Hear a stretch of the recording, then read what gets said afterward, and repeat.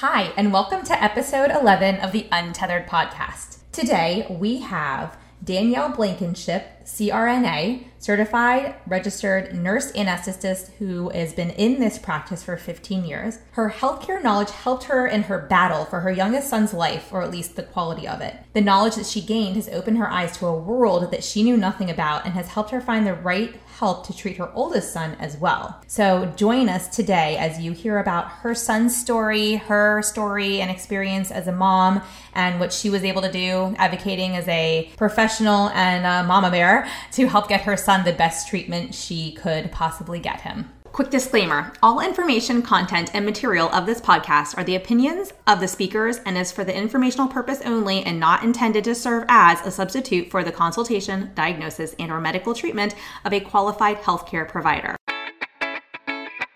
Welcome to the Untethered podcast. I am your host, Hallie Vulcan. I'm a certified orofacial myologist, feeding specialist, and mentor.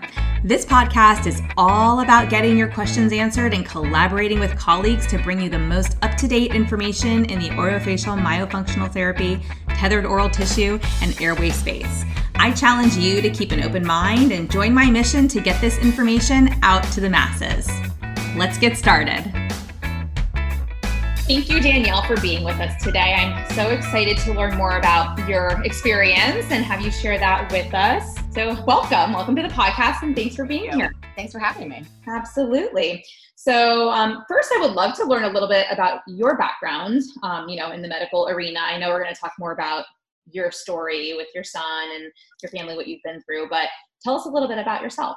I'm a certified registered nurse anesthetist. I have been for about 15 years.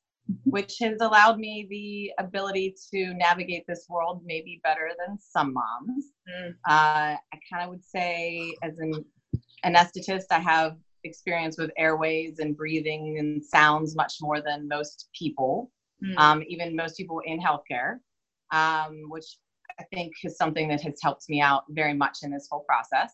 I also have learned to be a healthcare advocate for my patients, which has also helped me out for my family and friends. So that also is something that I value very much. And I definitely attribute to my training as a nurse anesthetist and as a nurse, ICU nurse for years. So it's a unique position in many ways.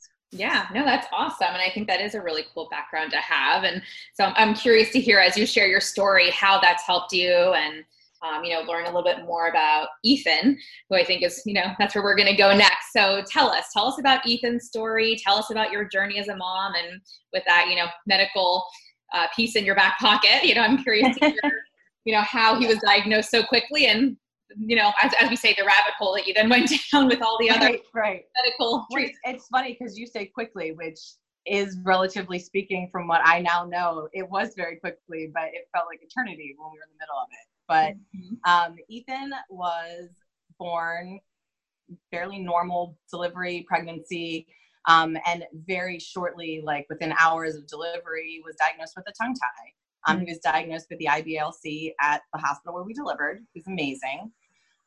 She immediately gave me 2 names of some really reputable people to take care of him. We made an appointment with the one that she told us was really, really well qualified to deal with posterior tongue ties. I had no idea anything about tongue ties. I'd heard of them. I'd taken care of people for them on occasion. Not something I commonly see in the operating room, but we do on occasion do them under general anesthesia. So I knew it was something that would be relatively simple to take care of, or I should say, I thought it was something that could be relatively easily taken care of. So it didn't really matter to me which one we chose because they're both qualified and they're both highly recommended. So we made an appointment with the one that seems better qualified to deal with Ethan's specific type of tongue tie and went to our pediatrician. Seems simple. He couldn't see us for about 6 days, I think. So we went to the pediatrician and she said, well, I don't really particularly care for him. I'd rather you see the other one. And again, it's a totally different person referring us to this gentleman. So we thought, great, he's coming from all angles. He must be fine. I had friends that had him take care of their children. Everybody said he was great. No big deal. He could see us sooner, even better. We were bottle feeding. We had to be creative with how we bottle fed to get him to eat anything. I mean, breast was definitely not an option. And we were successfully feeding even though we weren't able to overcome some bilirubin, we ended up in the hospital the day he got his tongue tie released the first time, with bilirubin admission and lots of ER trips, but everything else just seemed normal. We just became very vigilant in feeding. He was gaining weight. He was eating 3 and 4 ounces at a time, burping like a champ, wasn't spitting up. He was awesome. He was a great baby. And we even joked one day, as one of my friends, my husband's friends, was holding him, like, don't worry, you don't need a burp cloth. He doesn't spit up. I remember those words coming out of my mouth, but I feel like karma just came back to haunt me. Oh no. He did spit up just a little bit that day. That was the funny part. But then a few days later, when he was 4 weeks old, he projectile vomited. I mean, just an amazing amount of vomit. And literally in that moment started striding. Oh. And I mean, and how old panicked. How old was he at this point? He was 4 weeks old, almost to the day. Okay. And he literally just had this instantly became noisy breathing. And of course, I thought it was vocal cords because it sounds exactly like someone who has anesthesia when they have a problem with their vocal cords waking up. It's exactly what it sounded like. So no big deal. He clearly wasn't in distress. Okay. It was the middle of the night. He just vomited. He clearly wasn't having any issues with his breathing. By my assessments, I could tell that. And thankfully you have that background. Yeah. I do. So like a little bit of mom, a little bit of this is what I do every single day. Sat up most of the night worried about him, but definitely could tell he was okay so we could get to a regular pediatrician in the morning. Don't want to take him to the ER and expose him to things. That seemed like a terrible idea. So we went to the pediatrician the next morning, but our pediatrician was in Italy. So we saw somebody else in the office who I'm sure is a great doctor, but wasn't our doctor and didn't want to make any decisions for our baby. I could tell he was holding back. Okay. He said that everything was fine. We had wet diapers, no big deal. Just, come back. And so we did this for a couple of days and we started losing weight. Saw another pediatrician 2 days later. Now we've lost a lot more weight. I said, clearly this baby has reflux. Can we just get some Zantac? Because that's what you give babies with reflux, right? You give them Zantac. So I coerced her into giving me Zantac. She didn't want to give us anything for reflux. And the Zantac made him worse. Oh. So my pharmacology experience tells me that Zantac works immediately. I had that argument every single time I had a conversation with the doctor for the next 3 weeks, but that's beside the point. So we stopped it. And when my pediatrician did get home a few days later, we actually, the day before she came back, we went to a breastfeeding class with the same IBILC that had diagnosed Ethan at the hospital. And she's awesome and very low key. She said, oh, don't worry, we'll get him to eat. And immediately figured out she couldn't get him to eat with a bottle or anything. She finally got him to eat a little bit, and then he projectile vomited everywhere. And that was the most he had eaten in that week that we were waiting. Because once he started shuddering, he stopped eating. He literally would take mLs at a time. I got neonatal bottles out and was literally counting mLs of food like he was in the NICU. So went from 3 ounces to pretty much nothing for a week. Got to the hospital, or got to the pediatrician the next day, and she just proudly announced he had pyloric stenosis. No big deal. Easy fix. We're going to go to the hospital. We're going to get him an ultrasound, and this is a simple surgery. Calm down, Mom. We don't need to worry about this. Calm down, Mom. Geez. Okay. Calm down. Yeah, it's only been a week that I can't feed my kid while everyone's blowing me off. But you calm down, yeah. So I take him to the doctor, or take him to the hospital, took him to Hopkins, and, they immediately do his ultrasounds, and they're going to find this pyloric stenosis because they told me that's what it is. She palpated this. That's what it is. No big deal. So I'm, of course, on the way to the hospital calling all my friends that work at Hopkins. Hey, Ethan's going to need surgery. Who can take care of him? I need to make sure my baby's in good hands. This is what you do when you're in healthcare. Of course. You call in the favors when it's your own child and you know people who work there. Absolutely. Exactly. So, and God bless that beautiful nurse anesthetist I talked to, because she brought food for me to the ER and everything, because, we take care of each other. Hours and hours go by. We're in the ER for forever because they just can't find out what's wrong with Ethan, and it's not pyloric stenosis. So over the next 5 or 6 days, we did everything you can imagine. Ultrasounds of everything, tests of everything, barium swallows, I can't even remember all the tests because I was exhausted because I'm still pumping and feeding, and it takes an hour to feed him an ounce, and then he throws it up anyway. We just continued that for days in the hospital. And the whole time that was happening, I kept saying, where's the speech and language pathologist? They should be able to help me with this. Well, she's not available, so we're going to get you an OT. And I'm like, and that was news to me. Like, I knew OTs helped you learn to eat, but not necessarily like in an infant setting, which now I know they do a lot of them. And the woman that showed up was awesome, and she was able to feed Ethan. But nobody else could replicate it like she could. And I found out later she also had an infant with feeding issues. So she had the mom touch to go with her training. So finally, after days of me complaining that we hadn't seen a speech and language pathologist, we did. And she was immediately flabbergasted at how bad Ethan was. But we had been in the hospital now for like 6 days. So now I'm just annoyed. Yeah, right. And she said, she's probably annoyed that nobody called her in sooner, and you're annoyed that nobody. Apparently she's frequently not available, but that's a whole other issue. Oh, okay. So she demands that we stop feeding him by mouth because she doesn't think he's safe. But at this point, I've had 2.5 weeks of him eating like this. And you also had the swallow study, right? Well, we hadn't had a swallow study yet. Oh, okay. That was why I wanted the SLP, so we could do a swallow study. And so she decided by watching him eat that he wasn't safe to eat, and she wanted to put an NG tube in. And at that point, I was like, we've gone this long. We can do the feeding. We can do the swallow eval yet tomorrow. I'm not feeding him by mouth anymore. So we fought through the night. We got to the swallow eval, and they actually let me let up and feed him what I guess is barium.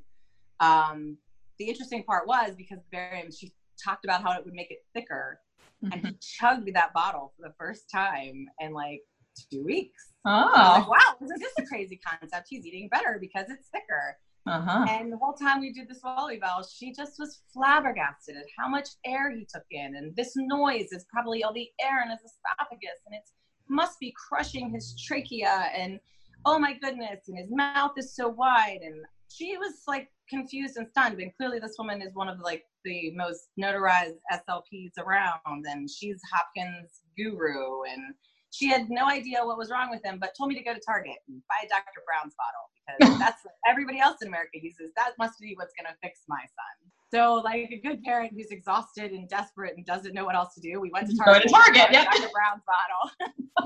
And of course he wouldn't eat out of it. And of course it didn't change anything. So I went back to what we've been doing sort of okay with, which was just like the basic like Enfamil nipple that you get at a hospital with your formula or whatever. And we fought through that. Started to get better. They wanted to do a sleep evaluation. So they did a sleep study one of the last days we were there. Only night I didn't stay in the hospital with him because I couldn't bring myself to watch that. And the next day when they reviewed it, they discovered that not only did he have noisy breathing, which everyone had decided had to be laryngeal malacia, but he also had severe obstructive sleep apnea. Wow. And they wanted to send us home on 3 meds. We were on Zantac, Prilosec, and erythromycin now. He was starting to eat because the erythromycin clearly was making him hungry. And they wanted to send us home with those medicines and on oxygen. But now at this point, had anybody said, let's check under his tongue and see if there's like reattachment or? What's really interesting is I kept saying, why is he sleeping with his mouth hanging open like that? His tongue looks like it's obstructing his airway. I don't understand. Did they cut it too much? Because I had no idea of anything about the tongue or that it should rest on the roof of the mouth. That was like never in my training. Like the fact that I'm in people's mouths all the time. But even the release provider didn't tell you. The release provider didn't tell you, hey, this is like our goal. We want to see the mouth close, the tongue up. No. Oh gosh, no. It was an ENT that released his tongue. It was like 3 seconds. He talked to us about like, if you have these problems, we got no stretches, no instructions, just here's your tongue. It's released. You'll do better now. Have a nice day. And it's simple, right? That's what everyone tells you. Tongue ties are really easy. So I wasn't worried about it. And I do remember distinctly asking on multiple occasions and roping in some of the nurses, like, don't you think that's funny? Look at that. And they're like, yeah, that doesn't look right.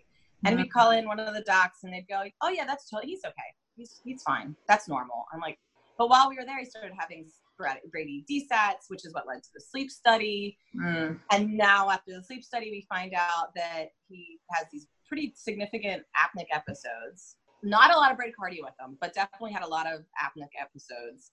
And then they just kind of threw in as an aside, and yeah, it's kind of weird. He was also really hypercapnic. So we're going to send him home on oxygen. And the nurse anesthetist to me shows up and says, that doesn't make any sense. You don't know why his carbon dioxide is high, but you're just going to send us home on oxygen when we haven't been on oxygen in the hospital and no other monitoring, and tell me, have a nice day.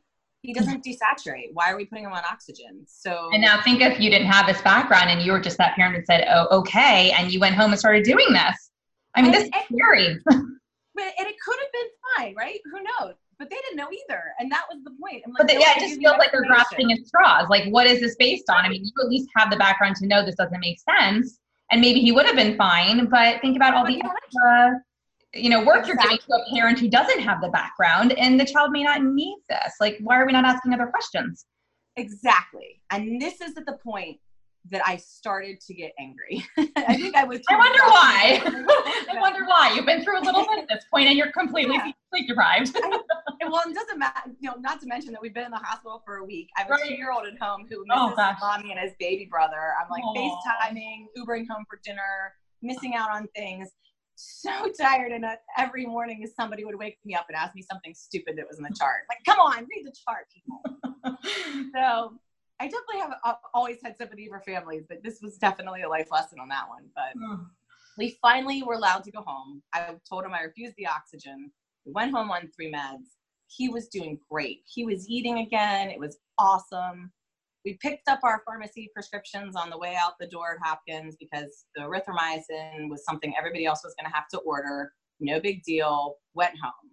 Continued the meds just like they had it in the hospital. Didn't think anything different. No instructions were different. Didn't just continued for 4 days.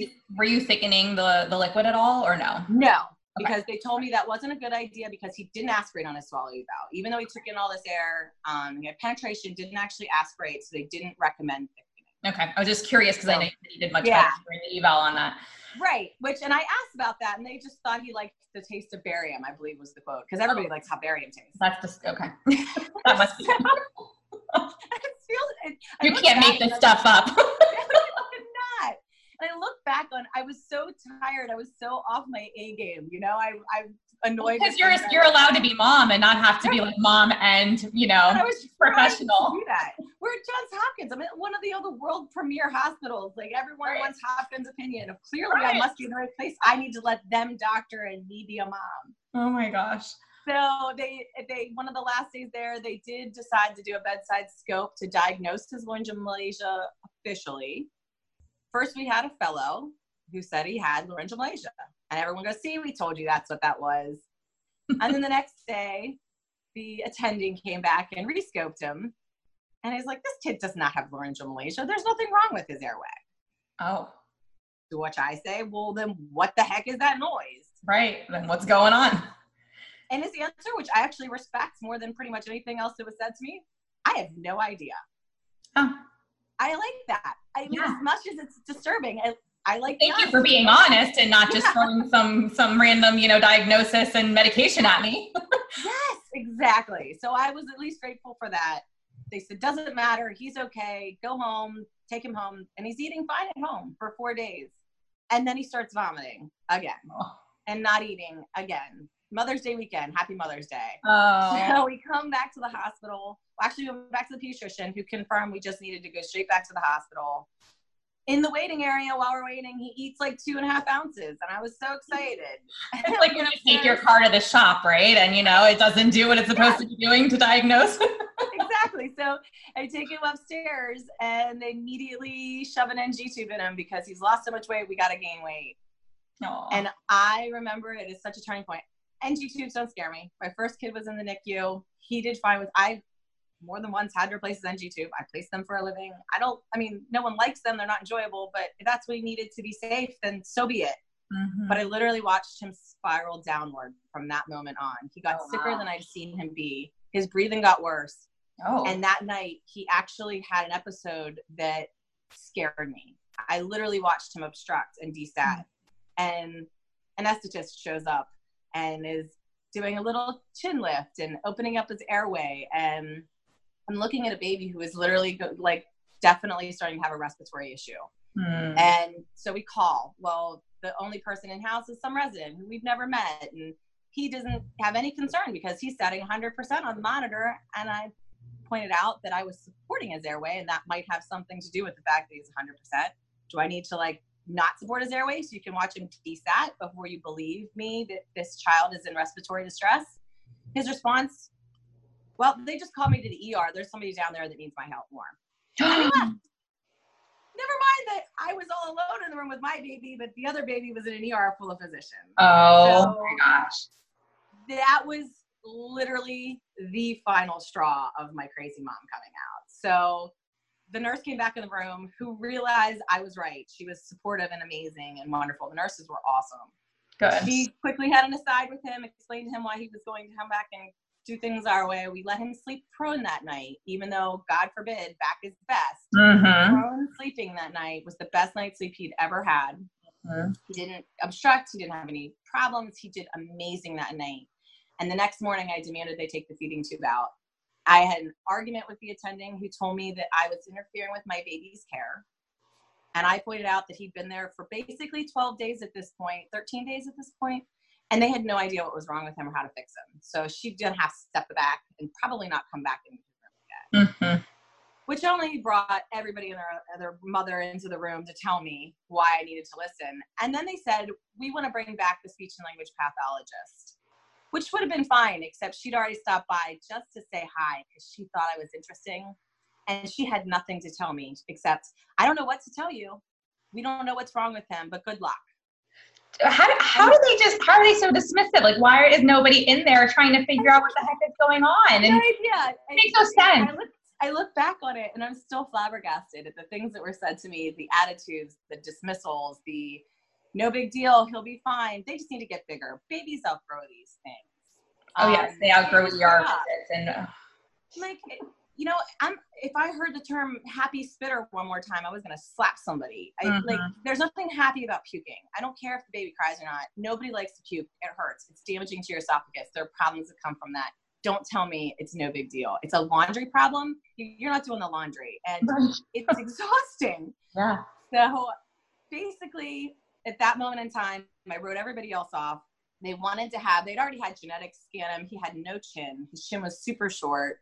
And they just decided that, they needed to have somebody come and look at him from craniofacial. So they called the craniofacial team. When I had the light bulb moment that I knew a craniofacial surgeon who is extremely well respected and used to be there, I called him up on his cell phone and said, hey, they want to have somebody come and look at him. Remember when you saw him a couple weeks ago at a party? Did you look at him and thought he looked like a kid with a craniofacial issue? And like any of us that have an area of expertise, you look at people, you assess them by accident. You can't help it, right? Yeah. So you can't take, I say my myo eyes. I can't take off my myo eyes or my tongue tie eyes. It's just, you look at someone and go, I bet they have a tongue tie, or I bet they have this. Yes. Yeah. I look at veins. I look at jaws. I look at these things too. So I knew he had, and he laughed at me and said, well, I remember his chin was a little short, but definitely not an issue or one of those syndrome things. I don't know what's wrong with him either. Have you tried a Haberman nipple? I had no idea what that was. No idea. But at this point, we've been at the hospital for almost 2 weeks. And nobody had recommended or tried it or looked at his palate. Dr. Brown's bottle. That's all I got. When I went out to the nurse's station, he said, just go ask the nurses. If they can't help you use it, I'll come in tomorrow and help you. So I went out to the nurse's station, and I actually felt bad for the nurses in that moment because they had been so kind and supportive. But when I asked for Haberman, it was like all these cartoon light bulbs went off over their heads. And they magically appeared with 6 different nipples for kids that are hard to feed. What was my kid? You checked his femoral arteries every day for pulses, but you didn't look in his mouth. You didn't try to figure out how to feed him. When the SLP came, she never tried alternative bottles. She just said, Dr. Brown's. Yeah. And that was it. Yep. That's all. And did she even try it in the hospital with you? I don't remember if she did or not, but I don't think so. Yeah. So this was a Friday of a holiday weekend, and I read the book. I mean, I have enough education. I should be able to read a Modella insert. So I did. And the first line on a Haberman, if you don't know, says, for children who take in lots of air when they eat. That was like the third strike of, I really want to slap everybody. Although I didn't actually mention at this point, and somewhere in this point of being told that I was overstepping my boundaries, I had a light bulb moment myself that my husband had asked when we got home from the hospital why we didn't have to refrigerate the erythromycin, because it was the same color as amoxicillin. And I said, well, you know what? I'm concerned because in the hospital, his erythromycin was white and his Prilosec or Prevacid, whichever one we were on at that point, was pink. But when we got home, our erythromycin was pink and our PPI was white. So did they mislabel it? And I 100% questioned it. And they actually assured me I was correct, that they'd labeled them correctly. But I didn't mention my husband's question about the amoxicillin being refrigerated. Because, I mean, I have lots of drugs that are different colors. Of course, the color doesn't mean they need to be refrigerated. That's stupid. But that's an interesting question. Right? So I basically, as we were in the hospital the second time, was rethinking everything, trying constantly to figure something out, and had a light bulb moment where I realized 4 days in, that's weird. And it was a slow, gradual change. So I called the inpatient pharmacy and simply asked if the erythromycin my son got was supposed to be refrigerated, and quickly found out that it was supposed to be refrigerated. And it was not labeled. Those instructions were not on the label. No instructions, nothing, no information whatsoever was given to me that it should have been refrigerated. And the erythropede that he was on in the hospital, which is a brand name that's developed to be stable, does not have to be refrigerated. So I had no reason to think the erythromycin needed to be refrigerated because the one in the hospital wasn't. Holy moly. The one we went home with was supposed to be. And they still think that has nothing to do with why he got sick again, but you know, but it was gradual and like 4 days later. Oh yeah. Okay. Yeah. Totally random. We admit we made a mistake, but that's not why you. But we don't want you to sue us, so we're not going to admit that you might be right. Correct. Like, and at this point, I just like somebody just throw me a bone here and tell me like. Tell me I'm not crazy. Tell me I'm not completely sleep deprived. Just grasping for straws. Like no, but right. So we figured out how to use the Haberman nipple. He immediately, 12 hours later, I had him eating 3 ounces of food. It was amazing. And he started gaining weight, but our normal team was not there for the holiday weekends. And they had planned to have a family meeting on like Monday or Tuesday or whatever it was. And I wanted to go home. They told me when he started gaining weight, we could go home. And they told me we couldn't go home because his primary attending didn't want us to leave yet. And so I started to really push back. And after my phone call to my friend who suggested the Haberman, the same attending ENT that had looked and disproved the laryngeal malacia theory came back one more time. I think just as a obligatory, like, people, I want to make sure we do this right, and still had nothing to offer me. He said he just, maybe it was a little floppiness, but he really had no idea what was making the noise.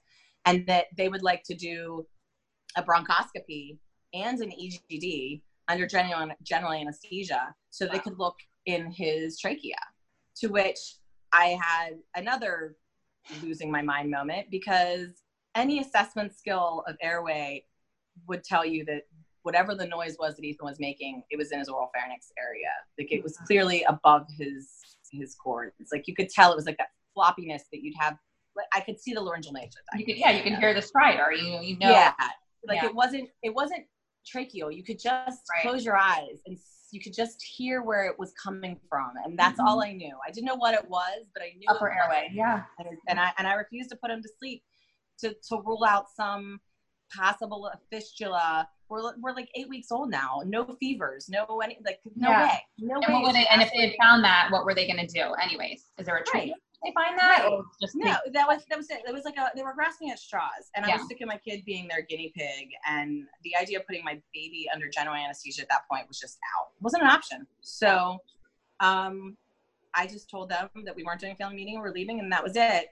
And the whole while we were in the hospital, I had been given the name of an SLP at Kennedy Krieger right across the street. She was so close, but we couldn't get there because we kept getting readmitted. And I didn't know how I was going to get there, but by golly, I was going to get there. And I'd called her and she scheduled us an appointment for the first day she got back from vacation. God bless her. but that was a week out. So I got carpal tunnel using a Haberman nipple for a solid week. Oh my gosh. And I got him to continue gaining weight and started making progress and refrigerated our erythromycin. And we did. We started doing better. Still exhausted, still not good, still vomiting a lot, but not losing weight. Okay. And when we got to Kennedy Krieger and Nina Johansson, it was the most ridiculous moment of my life when this woman who had met me for, I'd say, all of 5 minutes, held my baby. And I definitely know, looking back, 4 minutes and 55 seconds of that was her trying to figure out how to tell this exhausted, crazy woman that it was his tongue, because I had been in a hospital for 3 weeks and no one knew what was wrong with him. And she knew before she even picked him up. I know that. She knew that before I even showed up. But, you know, I know that she was literally just holding him, trying to figure out how to tell me that that's what it was. And I thought that still sounded crazy, because how could a tongue tie cause all these problems? Tongue ties are nothing, right? They're a speech problem. No way this was going to be an issue. But I would have done anything at that point. And if Dee Dee trusted Nina, then I knew I could trust Nina, and that's what I did. So she couldn't tell me it was a tongue tie, obviously. She just suggested maybe I go and see Dr. Marcus. And so I went to Robert Marcus in northern Baltimore, Reisterstown Road, who is, in my opinion, one of the most amazing people ever. When I called to make an appointment, he immediately said, "Didn't you already have an appointment with me and you canceled it?" Which only hurt me even more. Aww.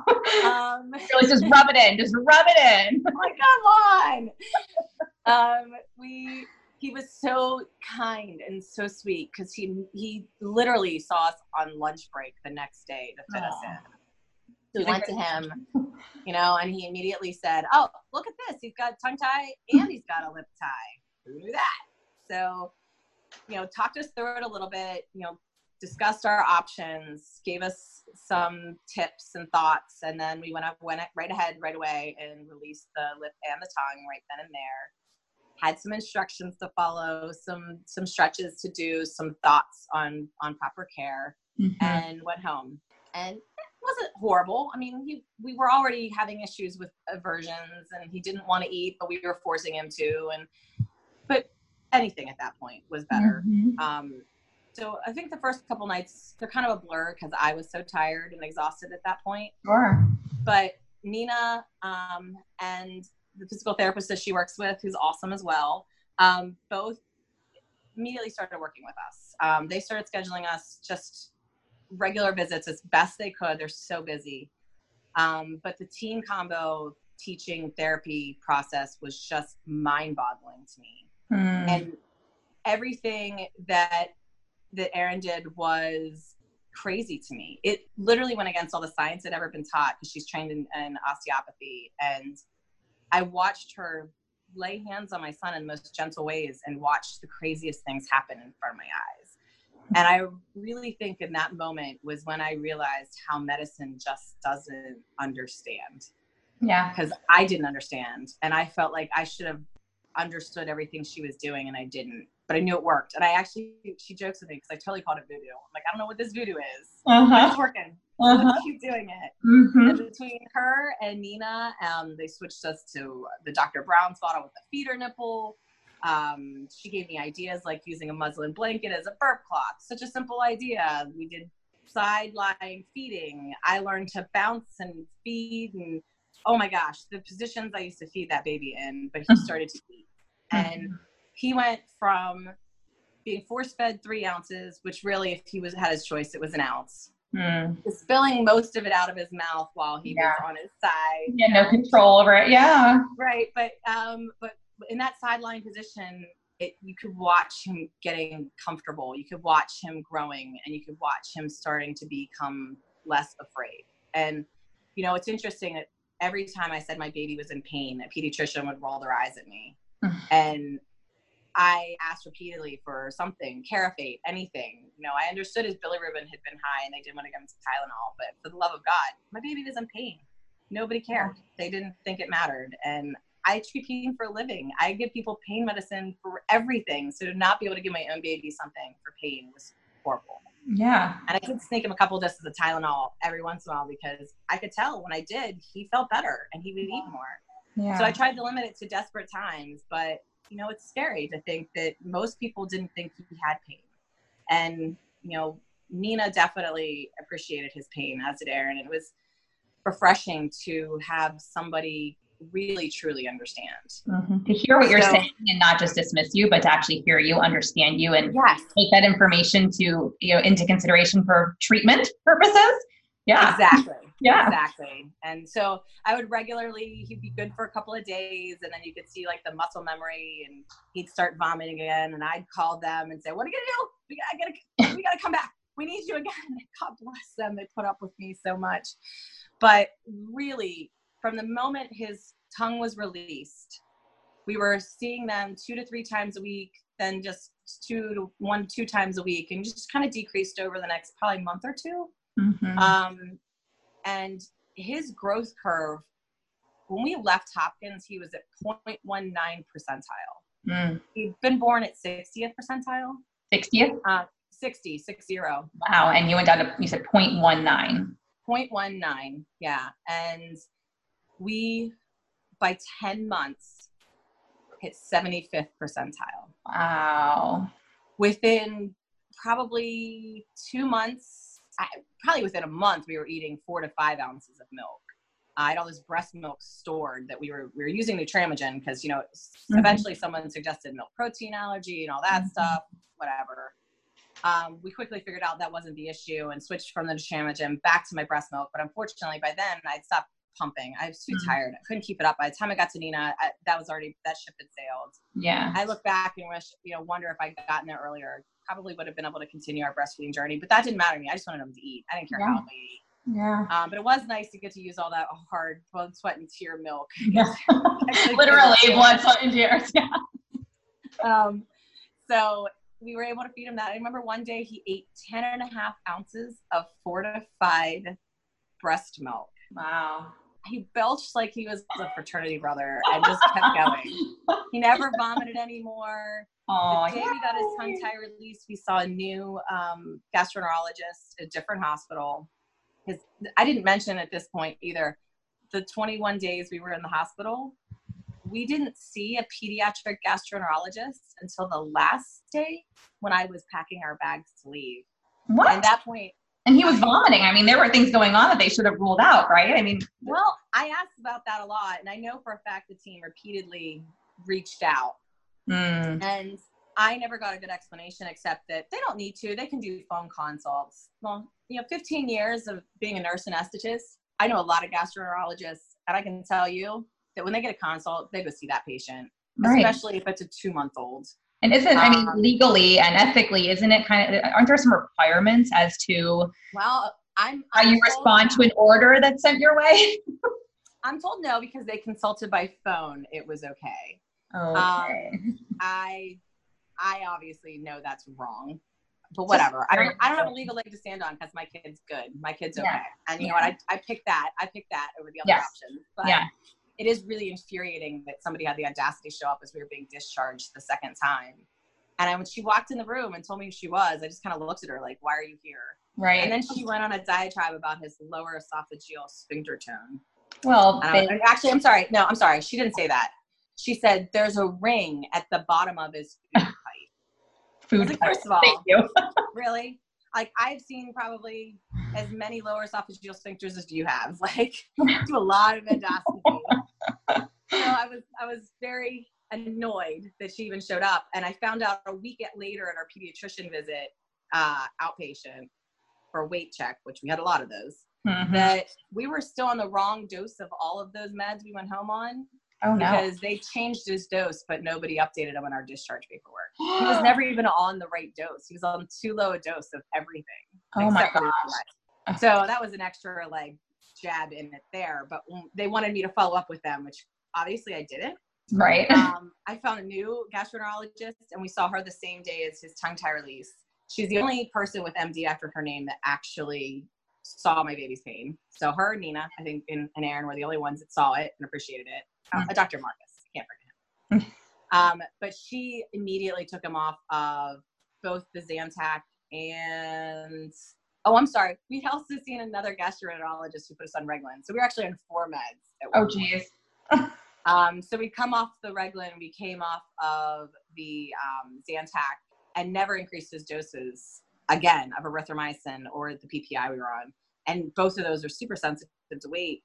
And he was 0.9 percentile. So we stayed on those meds, I think, for my crazy for a long time, because we never increased his dose. And he was on like the dose of an 8 pounds, and he was, 15 pounds.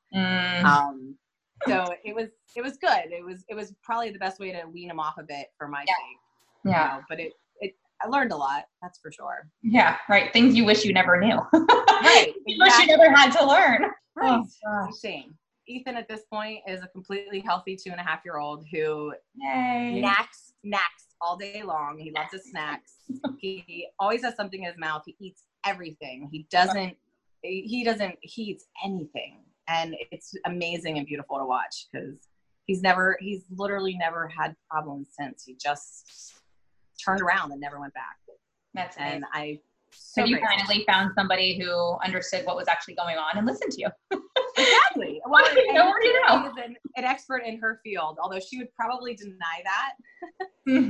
Clearly, she's an expert in her field. Absolutely. Absolutely. So I can't even wrap my head around it still to this day. Like, I still can't believe what we went through, how we went through it, how it all played out. But the fact that we were in the right place at the right time with the right people, mind-boggling and wonderful. So great. I'm glad you got to that point. And I'm sorry it took so long for you to get there, because I'm sure it felt like a really long time, even though, Right. Like I said, relatively speaking, I mean, Ethan was basically released the second time when he was about 8 weeks old. So that's actually really good. But really you went through in those first 8 weeks, that's no parent should endure that. So, So thank you for sharing that story. I mean, I know that as far as now your other son, I think you mentioned, also had some symptoms. I know it's headaches or something was going on with him. And you said that you were able to use some of your knowledge now to help him as well from an airway standpoint. Yeah. So, I mean, the interesting thing is that looking back, Jackson was born, he had meconium, and so he was in the NICU, and he had an NG tube, and he had a lot of feeding issues that quickly resolved, but he was always a really crappy nurser. He really struggled with breastfeeding, but he never had a problem with a bottle. And he gained weight relatively okay, and nobody ever really thought anything of it. I didn't think anything of it. He slept great, never had any reflux issues or symptoms, never really was a big, he spit up some, but not more than any other baby. So I never really thought much of it. He really was a late talker. He was like 2.5 when he really started to speak, but he always jabbered, so I was never worried. And my pediatrician, of course, the same pediatrician who never helped figure out the issues with Ethan, also just felt like it wasn't really an issue, no big deal. And he was 3.5 years old and started complaining of headaches 6 days a week. Had a migraine at preschool, puked on his preschool teacher. And I laid in bed with him one night, just holding him while he cried that his head hurt. His head hurt. And it was awful, heartbreaking. And I've become a crazy person because of Ethan, and I'm on forums and constantly trying to tell people. I've helped a friend of ours who had a child who was late to talk and been seeing a speech and language pathologist identify that maybe their 4-year-old did have a tongue tie, even though nobody else had seen it. And Dr. Marcus was able to release him, and he increased his vocabulary immensely in just a couple weeks. So I became this person who was obsessed with finding any of the crazy stuff out about tongue ties I could. Never ever can I find good articles unless Nina sent them to me. But I have lots of anecdotal stuff at least. And so I kind of talked to some people, and I knew therapy was a really important component to the process of a tongue tie. I actually went to a TOTS conference just because I needed more information for my brain. So I sat in a TOTS conference for hours one day, never been mesmerized like that in my life. Awesome. So I found a physical therapist to work with Ethan and do some osteopathy, with Jackson, to kind of help loosen things up and let her suggest that maybe he had a tongue tie, which thankfully she suggested that maybe we could look into that. And Dr. Marcus agreed that he did have a tongue tie. Did not necessarily think that he honestly said he wasn't sure if it would help with his headaches or not, but that he would love, if I wanted to try it, he was willing to try it. but wasn't pushing to do a release at all. It wasn't like that. It was clearly me pushing because I felt like there was no other explanation. We'd been to a neurologist. We'd done all the other things. We did the medical stuff. And I know this is medicine, but it's not the medicine world that I'm used to. So I suggested it, and Dr. Marcus agreed to try it. Jackson wasn't super thrilled in the moment that we did it at the age of 4. He screamed for about an hour, which in retrospect was more tantrum related, because after that, when I asked him to drink some Gatorade, he told me it didn't hurt at all. And he wanted to eat pizza for dinner that night. So he was all right. He was fine. He bounced back quick at that age. He literally got 1 dose of ibuprofen, and then I stopped giving it to him because That's amazing. When I had my tongue tie release, it took me 45 minutes to eat a small bowl of oatmeal. He didn't eat pizza that night because I wouldn't let him, but my husband took him for pizza the next day.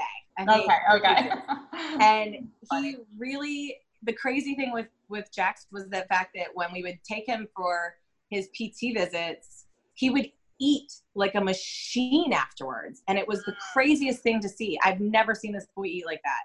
And when we released his tongue, it got even better for a while. But sometimes I wonder if he's reattached a little bit because his eating is not as good as it got to be at some points. But there were days where he would have PT and he would eat an entire order of mac and cheese from a restaurant in minutes. And I'm not even exaggerating. Like, he needed a shovel to get it in there fast enough. Like, things were just working better, and maybe it was just easier and more efficient than usual. Well, I mean, and in retrospect, he was chipmunk cheeking his chicken. He wasn't swallowing it. He still sometimes spit out food because he can't swallow it. And my goal was headaches, because that was the thing that concerned me the most, because they tell me I could only give him ibuprofen sometimes. Well, how do you know when the next headache is going to be worse than the last? Or right. I can only how do you decide as a mom? And it's ridiculous. Yeah. So he definitely now is down to, I mean, he very rarely complains of headaches, but we were definitely 6 times a week. Wow. And I just, again, like, there's nobody that will be able to convince me that fixing his tongue had nothing to do with that. Yeah, that's so. And and like you know, I look back on my history of migraines, and my history of teeth grinding, my posture that is impossible, and I'm like, me too. At what point do I go and get evaluated myself? Like, oh, that's just the crazy coming out, which I know it's probably not the crazy coming out. But no, it's all about functional impact. You know, if you're impacted, and if you're, and you know what I immediately think when you were saying migraines, I'm thinking sleep apnea. I'm thinking reduced airway. I'm thinking, you know, his tongue tie could have been lending to a, you know, or like with your your other son, with Ethan, it could have been that it was holding that tongue further back toward the airway and blocking. Oh yeah, and absolutely. I did not mention that, but not only does he not have any reflux or anything, like he does, his sleep apnea immediately, his noisy breathing, I shouldn't say immediately, within days, his noisy breathing and his sleep apnea were clearly gone.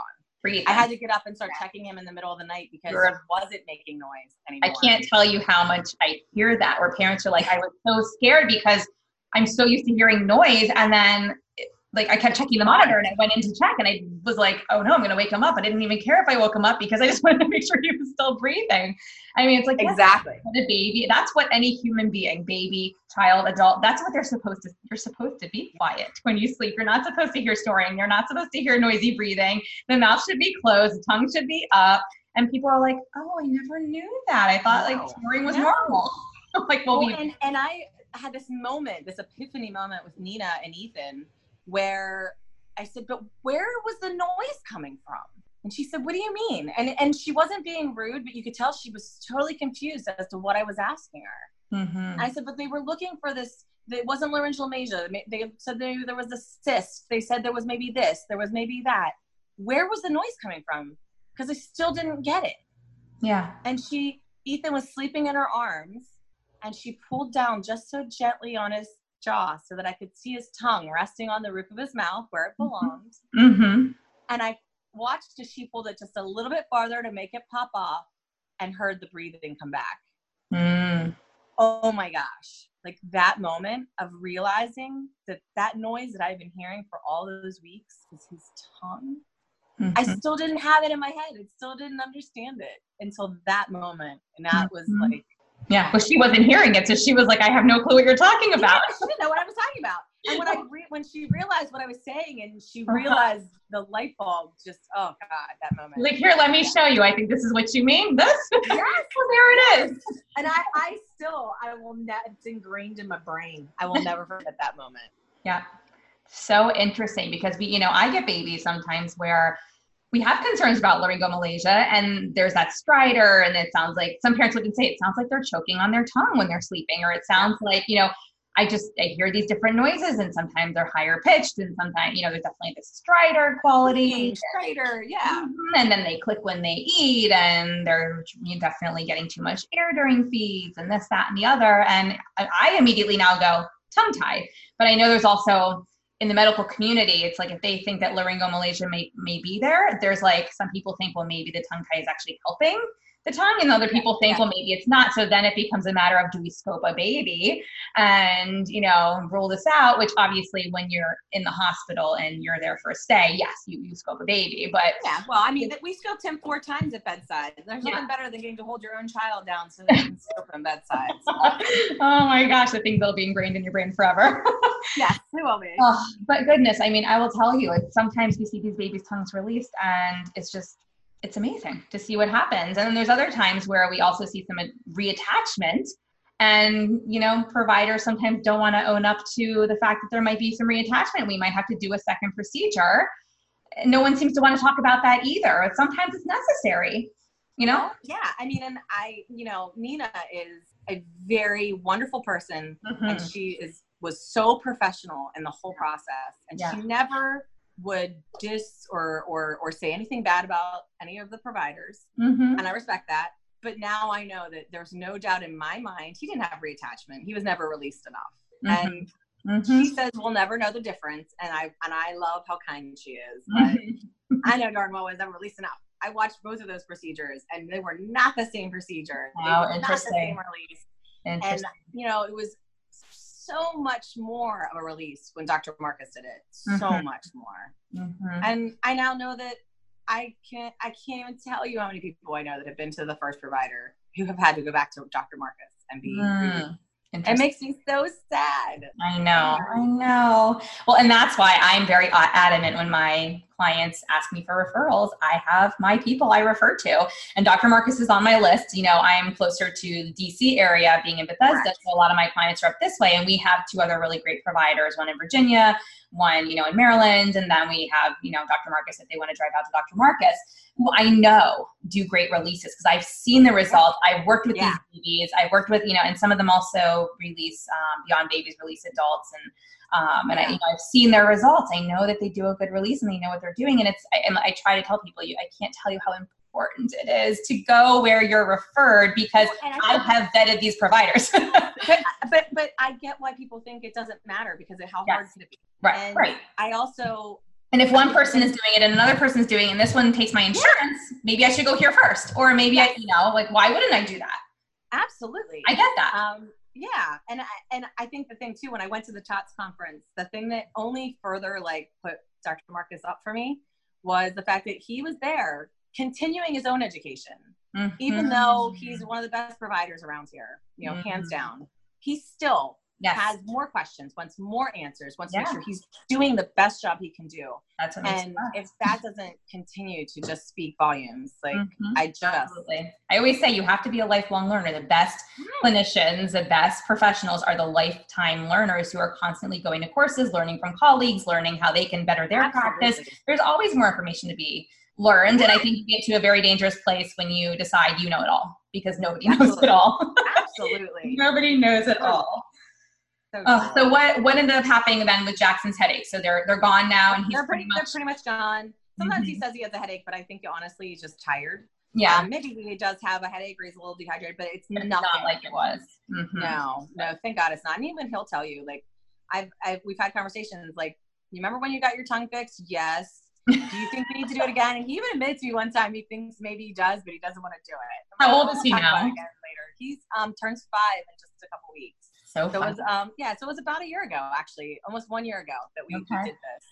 And amazing. I mean, really, headaches. We actually are going to Friday for another PT. We go we're kind of in a maintenance phase, every 8 to 10 weeks now. We go just to kind of keep them situated. Good. And I don't even know if we really need that anymore. It's more, I think, just to be sure. Yeah. Yeah. Pretty big difference. No, I hear that. That's amazing. Your kids are lucky to have you. They're very lucky to have that mama bear who had the background you had. And who really, I think there's something, I don't want to tell everybody, hey, go fight your doctors. No, and that's not the message, but ask questions. Ask questions. And when something doesn't sit right with you, don't just lay down and accept it. Ask the questions, especially if you feel like you're seeing something different on a regular basis at home than what they're presenting with in office or in the hospital or wherever you might be, because that information is helpful. At least I know that I find it very helpful in my treatment planning. And what if you ask questions and your provider of any kind gets annoyed with you or has a problem, switch providers. you need to go to somebody else. Oh yeah. Because I can tell you right now, I have people question some of the most ridiculous things, but I try to recognize that this is my world, not theirs. And they're trying to understand this brief window into it. Yeah. And why would I be mad at them for trying to understand? I mean, obviously you could be, as long as you're respectful in how you question. And if it gets heated, then again, you probably need to go somewhere else. Right. Right. I wish I would have listened to that gut core, but I was kind of held hostage because you can't just leave the hospital. Right. The like reason. So, live and learn. But, right. No, but and also it ends well, and thankfully we got to the right place eventually. I'm so happy to hear that. So happy to hear that. And thank you so much for sharing your story. I think that we'll definitely share this so that other families can hear this episode. And I want my colleagues to hear this episode because I think there's always something to be learned. And I just think it's a good reminder that the families, I always say mom knows best. So, listen to your patients, listen to your moms, especially with the infants who can't speak for themselves or the young kids who are not speaking yet. Oh gosh, you have to listen to the parents. Like you are our lifeline. Spend the most time with them. Exactly. Like, what's going on. And, I think, and it's really important to listen to because what you might describe as something or call something might be different than we describe it or call it. So we really have to work together to figure out what are these symptoms if it's not something that, on the typical checklist of items that we're used to hearing. Right. And to help us figure out that other piece of the puzzle or the 10 pieces of the puzzle and what's truly going on. But yes, I loved how at one point you said you really liked when the GI doctor just said, I don't know what's going on. And I think that also takes a really good provider to admit when they don't know. Yes. And I also think that, I personally always make it my mission to kind of figure it out with the family. Like if that means referring you out somewhere else and helping you find that person who does know, or, right. What is the next best step? I think there's something to be said though, for those providers who are happy to say, I have no idea. I'm sorry, I have no idea, but I have no idea. Right. Yeah. Exactly. So my gosh, what a journey you've been on. And thank you again for sharing. Is there anything else that we didn't cover or discuss? Goodness, I don't think so. Yeah, I know. That was a really so good. Much, it was such a whirlwind and crazy part of my life that sometimes I feel like I bounce around because there's so many pieces of the puzzle that were just everywhere. But I can guarantee you that there will be other families that listen to this and even providers who listen to this that will be helped by this. So thank you so much. I hope so. That is my goal. Story and your story. Yeah, if any baby can be helped even just a little bit by Ethan's story, then it makes all of our struggles worth it. Because I hate how many babies are out there suffering because I see it all day. Jackson with his headaches. I mean, if someone else listens to this and says, "Oh my gosh, my child has chronic migraines," maybe we should look in his mouth, look under his tongue. Hey, and the neurologist, his answer was, boys under the age of 8 often have headaches for reasons we don't know. Oh, that's okay. Well, I don't like that I don't know answer. That's not okay with me. that one I was like, wait a minute, what? This is happening to other little boys all over the place today. You're like, so now you're saying that there's this rampant issue and nobody cares to figure out the problem underlying this issue? Kind of what it felt like to me. But, we always say, people normalize things because it's occurring. It's increasingly occurring, right? It's become rampant.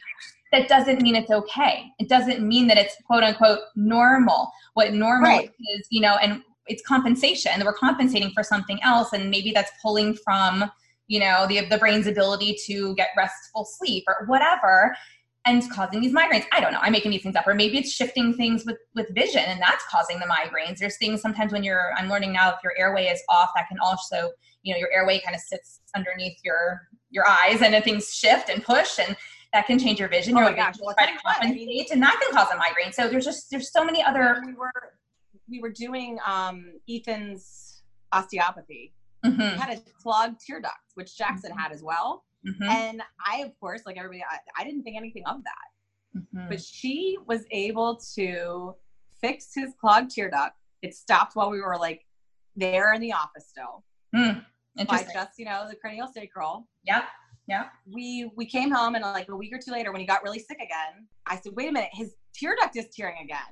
Went back, and she was like, oh yeah, it's tight again. And just like, no big deal. She kind of manipulated things like very gently, very subtly, and never again was there a tear in that tear duct. It was the craziest. So interesting. Yeah. People say to me, well, what does an osteopathic doctor do? And I'm like, I don't know. They just kind of put their hands on you. They move a few things around very gently. I'm telling you. And then your body just works. It's really cool. Like, I can't tell you what it is they do, but I mean, it helped my daughter. She was tongue-tied. She had midline defect. We won't go into her whole story because I'll share that on another episode, I think, already. But basically, she was dragging her left leg. We were in PT for a while. She was making developmental milestones, so I wasn't super concerned, but I'm like, she is not integrating. I know she's not integrating because she's not crawling properly, and if she's not down on all fours, like, I just feel like, I'm not being the best mom helping her based on what I know.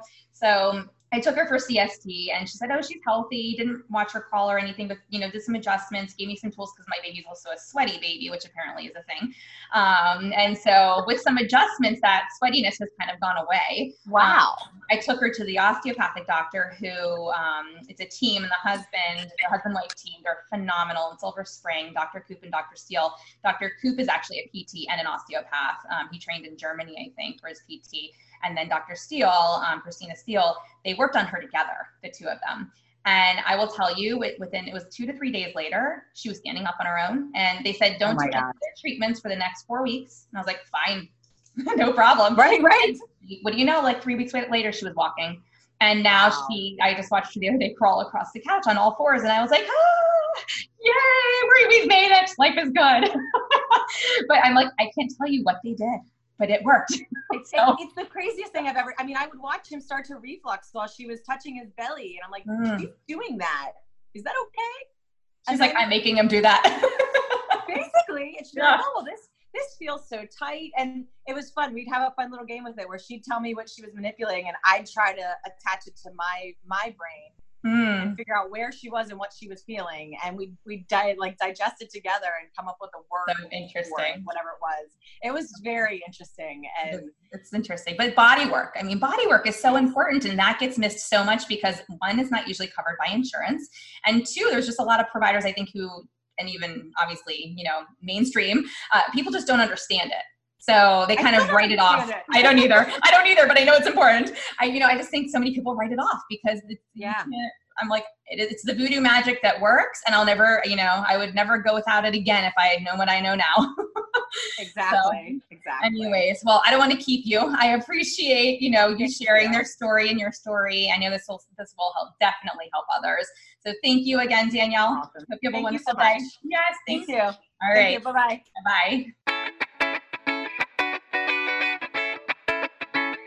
Thanks for listening to this podcast. If you want to hear more of these Myo, Tots, Airway, and feeding related episodes, be sure to leave a review on Apple Podcasts or pledge a small amount on patreon.com/the Untethered Podcast. If you found value, others you know in this space will too. So be sure to share this episode on your social media platforms and join us over on Facebook, on my Facebook page at Hallie Bulkin Biz, on Instagram at Hallie Bulkin. And you can head over to untetheredpodcast.com to grab a copy of the show notes, where you can also subscribe to be kept up to date on the latest podcast episodes. Big shout out to Dana McKay, podcaster extraordinaire, for editing and helping me keep this podcast alive.